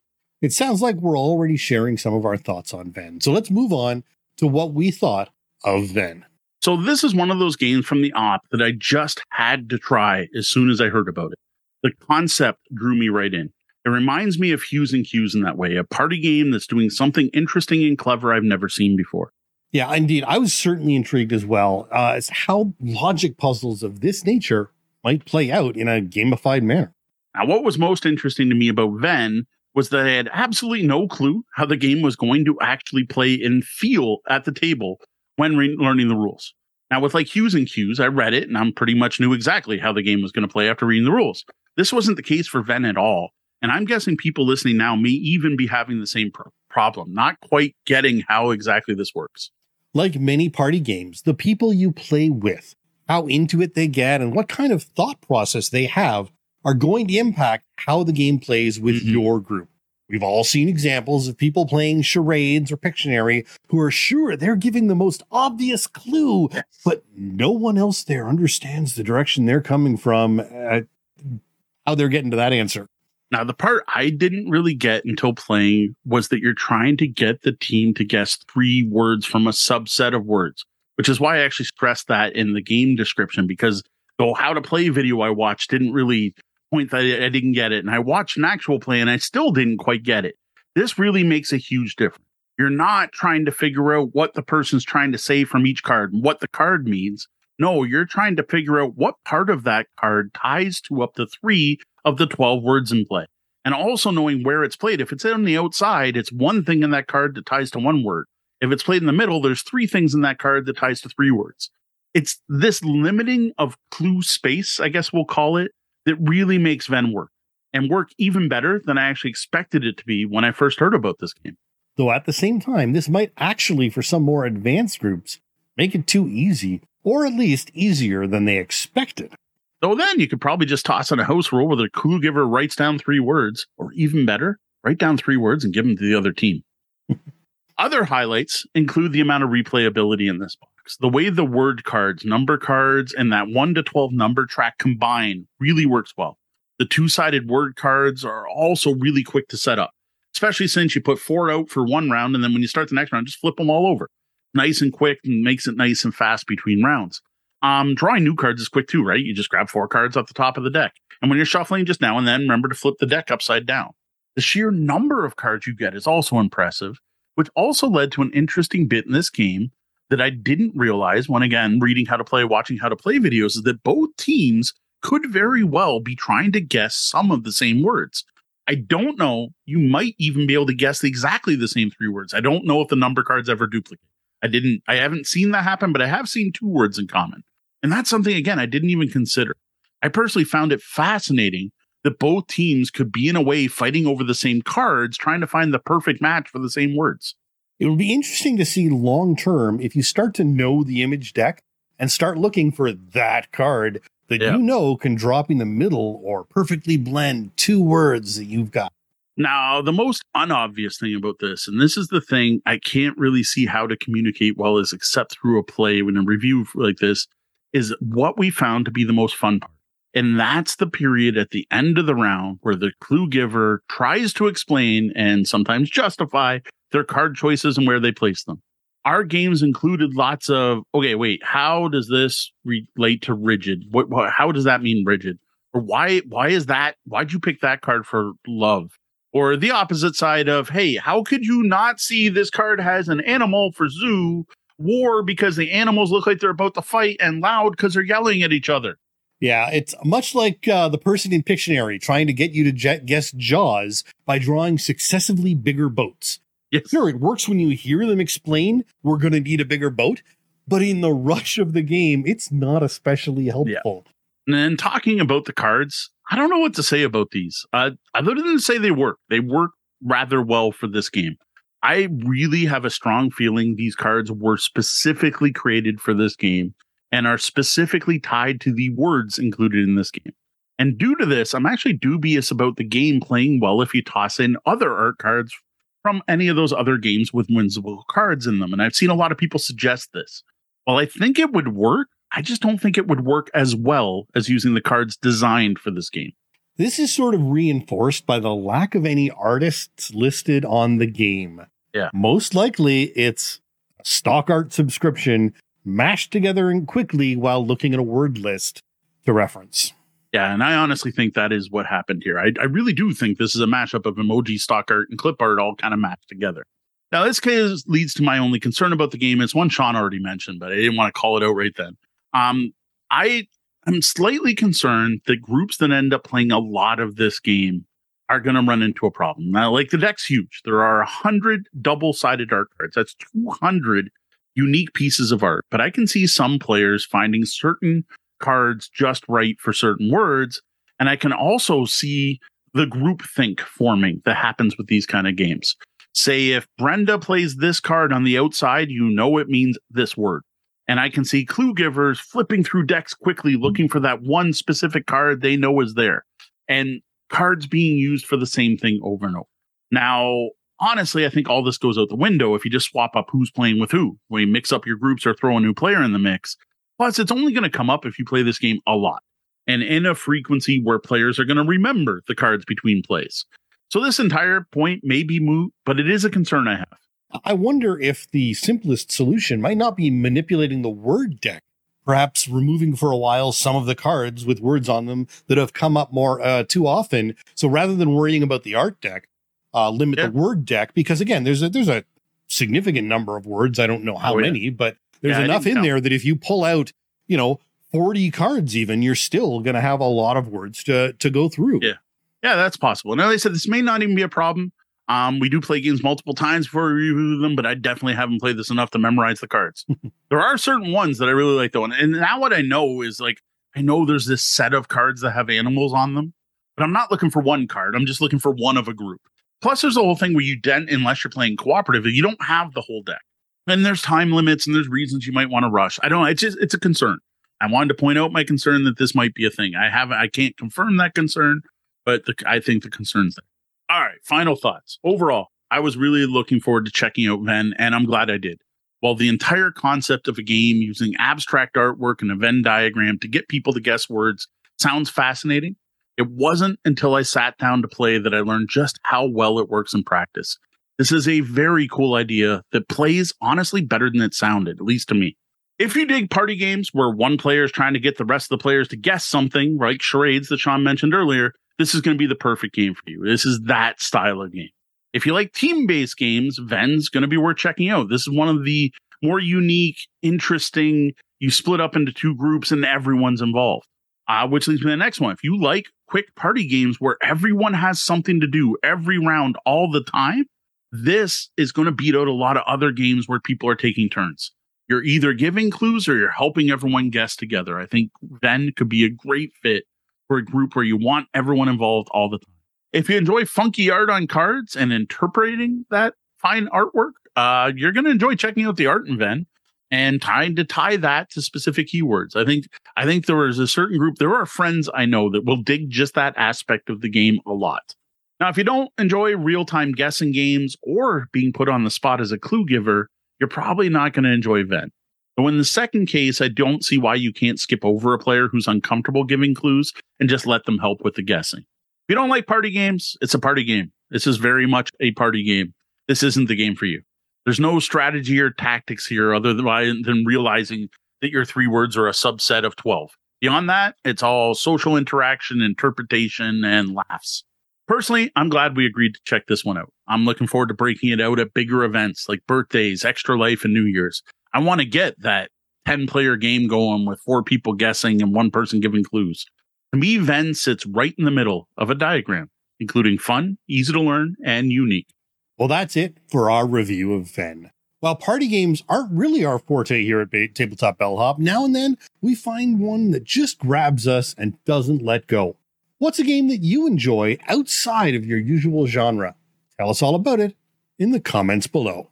One last thing, I invite you to also check out my written review of Ven over at tabletopbellhop.com, where there'll be plenty of pictures of the diagrams with art cards on them. You can kind of see just how odd these cards are. All right, and now the Bellhop's tabletop. the tabletop's Bellhop. I think you do that every week now. We look back at the games we played since last episode. And I drool all over myself. I don't know what's happening. I can't drink. Got to the point of the show where Mo can't drink.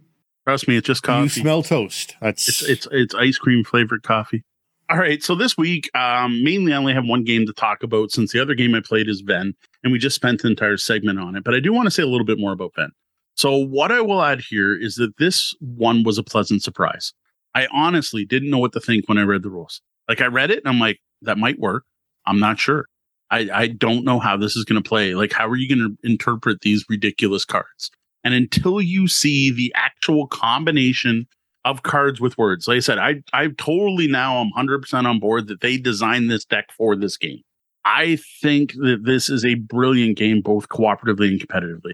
Like, it even worked with teams of uneven sizes. We had 2 versus 3. And it just, the Clue Giver turned around a bit more often on the one side. Now, what I think is going to be interesting again is if you get to know the cards, if that's going to matter. That'll be something I'll be watching for.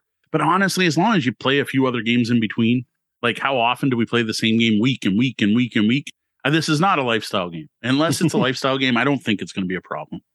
Yeah, and if it does become a lifestyle game, you can cycle the word cards out. And the other option would be I could see if you do start getting to that point, make the time thing more important, or make calling Ven more give you 2 points. 2 points, yeah. Because again, sure, you might know there's a perfect card, but you don't know which of the 3 decks it's in. And if the other team is just not caring about finding the perfect card and just slapping down their clues, you could be out. You might not have any words when you're trying to find that one perfect one that fits all 3. The most fascinating thing I've seen with this is how different clue givers play. Deanna is very much a bang, bang, bang. Get a card in every region as quick as possible, and then keep layering cards on top of them to reinforce the idea. And kind of hope the players are paying attention to go, wait, that last card also had wood on it. Oh, that card also has wood. Oh, look, there's a tree. Oh, there's a branch. Okay, is it tree or is it wood? Oh, no, she put a bow. It's got to be wood, right? Whereas Brenda, when she played, was very much, I must find the one card that has the one thing on it very clearly. And then I need another card that has the one thing on it. Now I'm going to find one that has both of those on it somehow. And it was very different.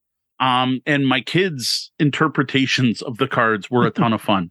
I have some artistic, creative kids, and what they chose to put for certain things. I just want to record Gwen explaining why she put cards places, because that was the most fun. It's just having her explain why these cards are actually related or represent what they do. Fair. And like I said, I can't wait. I want to play a big group game of this. I said, my only concern, like on my table, it probably work because you could split up to both ends of the table. Yeah, you've got a big enough table. But you got to be able to see those 12 words. That's the hard part about splitting a group up. Yeah, you need a projector. Overhead projector. Yeah, that would work. Or even just a white, I don't know, you're adding too much to them.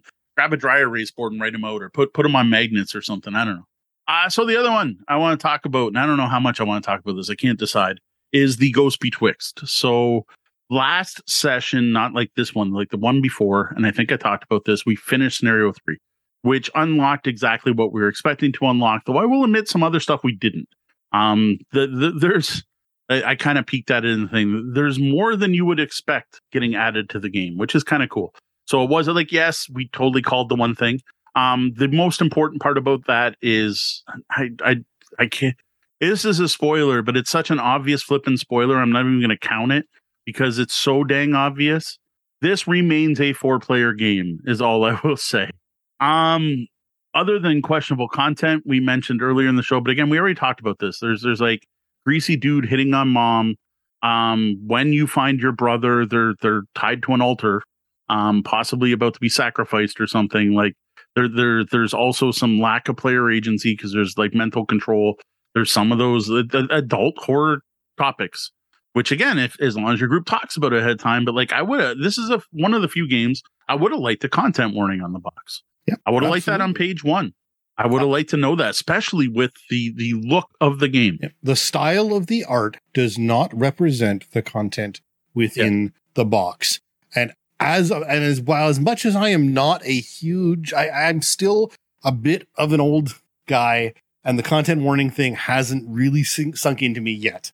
I'm getting there, but it hasn't yet. But in this particular case, because of the artwork, I 100% think that a content warning belongs on this box, because there are people who will buy this, get it home, and go, oh my God, I cannot play this with my family. Yeah. So I will say at this point, if your kids watch Stranger Things, you're probably pretty good. It's no worse than that, right? Like I got that from when I was talking about it earlier. I'm talking about child torture, and I'm like, but it's child tied down in bondage, and not bondage gear, but in bonds, I guess is the proper term. Right, which is not everyone's going to be cool with that. But again, if you've watched Stranger Things, terrible things happen to those kids.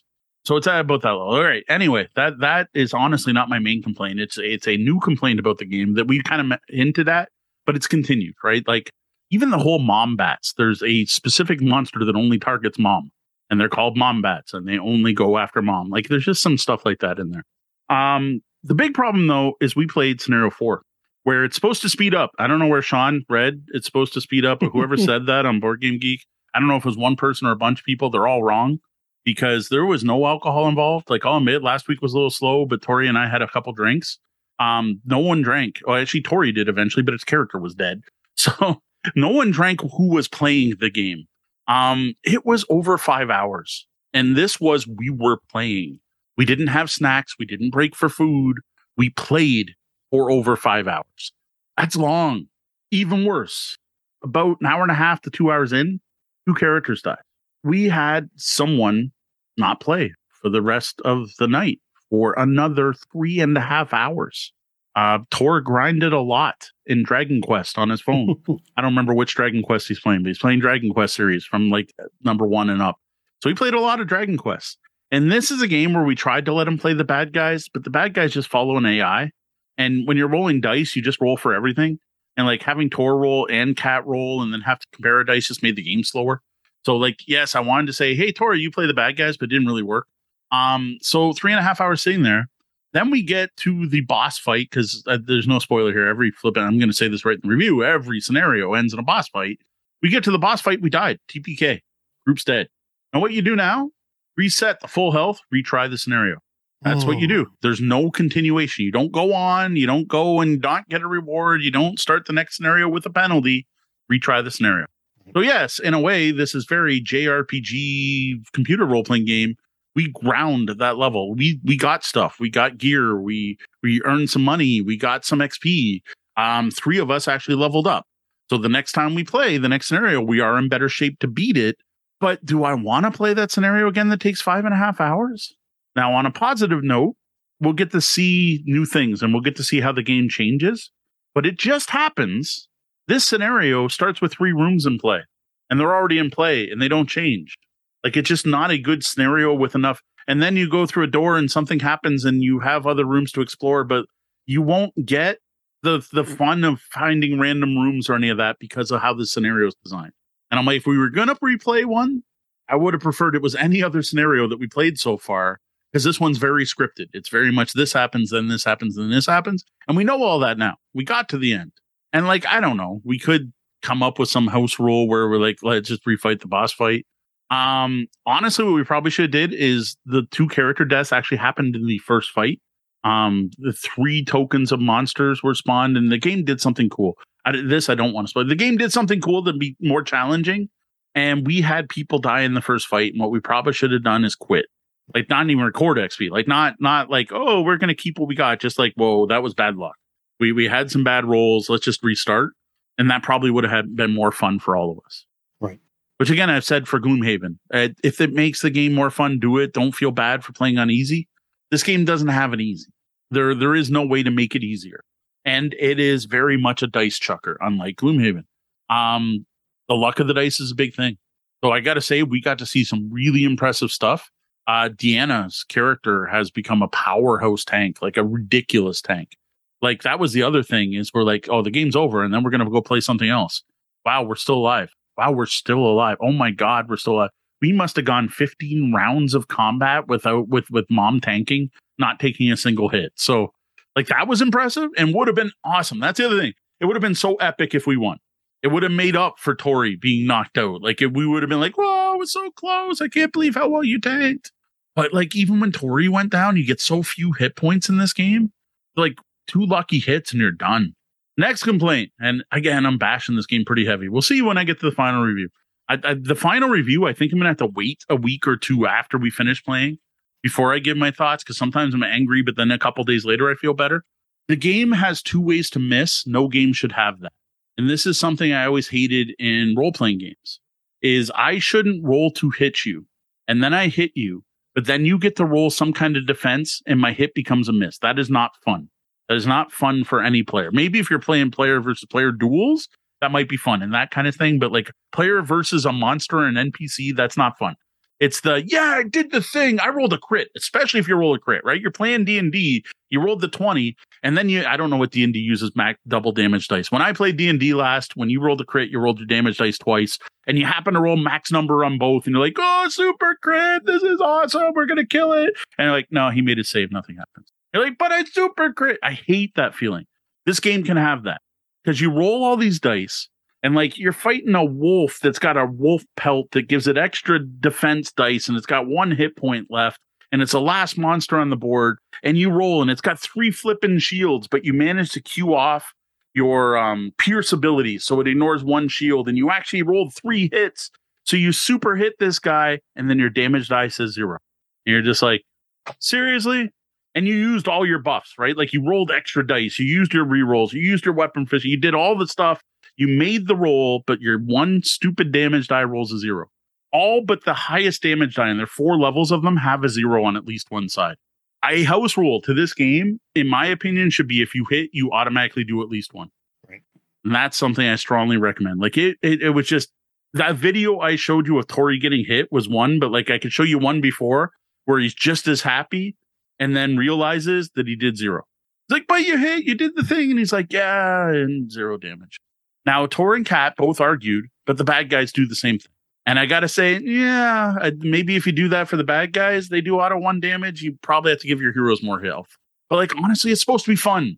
Like I kind of just think the heroes should do an automatic 1 damage or something. Right. Anyway. Yep. Scenario was neat. We got to try the new. I'm not supposed to say that. We tried the new thing and it was fun. It was different from the other 4 things. Right. So that was interesting. Different mechanics, introduced some new stuff. Vending machines have become a regular thing, which is cool. And few new rule unlocks that work. Honestly, like the one new rule is actually kind of neat. Basically gives you an extra life, which we needed. Just doesn't give you 2. No, it was so on the fence about this game. Like we're having fun playing, but after 5.5 hours just to redo it, that wasn't fun. Right. But we had fun leading up to it. Have you gone through the FAQ on like just I can't find this rule check, but because the FAQ is like 13 rules people are getting wrong sort of thing. I think I have 13 rules most missed or something like that. I've read that thread. Yes. Okay. Oh, it's definitely a commitment. It is a chunk of time. 13 over. It says part 1. Is there a part 2? I don't think there is yet. It says part 1, which makes me wonder. I'm going to look at it actually when we're done. When we get to the after show, I'll go through it quick. But it is a big commitment. It's not a small game. It's I said, it's almost Gloomhaven level, right? Like there's only 6 scenarios, and maybe they expect you to fail a couple times. I don't know. Failing wasn't fun. Some games failing's like, oh, I want to try again. And honestly, I would have none of these complaints if this was a 2-hour game, as it says on the box. Yeah. I'd be like, oh, Tor sat out for 1/3 of the session. That's 45 minutes at the most, 30. Yep. Yeah, there are side minutes. There's actually 10 scenarios, I think, in the base box. And there is intended to be a second chapter coming out. They only released half the game because it was costing them too much. Yeah. Their original Kickstarter failed because it was no one wanted to spend so much money on it, so they split the game in 2. Yeah, like I said, mixed messaging. I agreed to review this because I thought it would be a fun, light RPG style game to play with my kids. And that's totally not what it is. Yep. This is heavier than anything but Gloomhaven. Like every other dungeon crawler I played, Imperial Assault, simple compared to this. Like Right. Descent first edition, I didn't play second, even though I have it. It's in my pile of shame. I know it's terrible. And no, I don't own the new Descent. But like out of dungeon crawling games, like I was expecting Hero Quest with the custom dice, especially all the different funky custom dice. I was expecting Hero Quest. And there is some of that because you need more hits than shields, but it's so much more complicated than that. And we're actually at the point now where we have enough fourths of armor to get full points. If that's part of the game, you track fourths of things. Yep. Anyway, enough about it. See, I didn't know how much I was going to say. I guess I went on. If designer, if you're listening, please don't take this as a total bash against your game. Just you're sending out mixed messages, and I think it's important you realize that. Yep. All right. Well, how about a look ahead? What do you have planned for the coming weeks? No Ghost Betwixt this week. Tori and Kat have one last weekend up in the cabin, so they're out of town, far away up north. Due to that, Deanna and I are actually going to spend a night in Kingsville, which might involve some 2-player gaming. I planned on bringing Aldabas. I want to try out the expansion stuff we haven't touched yet, which I unfortunately learned you can't just toss in the deck. It's a swap out thing where you take out a door and add a new door. So I am looking forward to checking that out. Got to check out those new occupations. Yes, the new doors, the new, maybe they'll totally change things. I have a feeling they add more PvP, which I don't know if I'll like.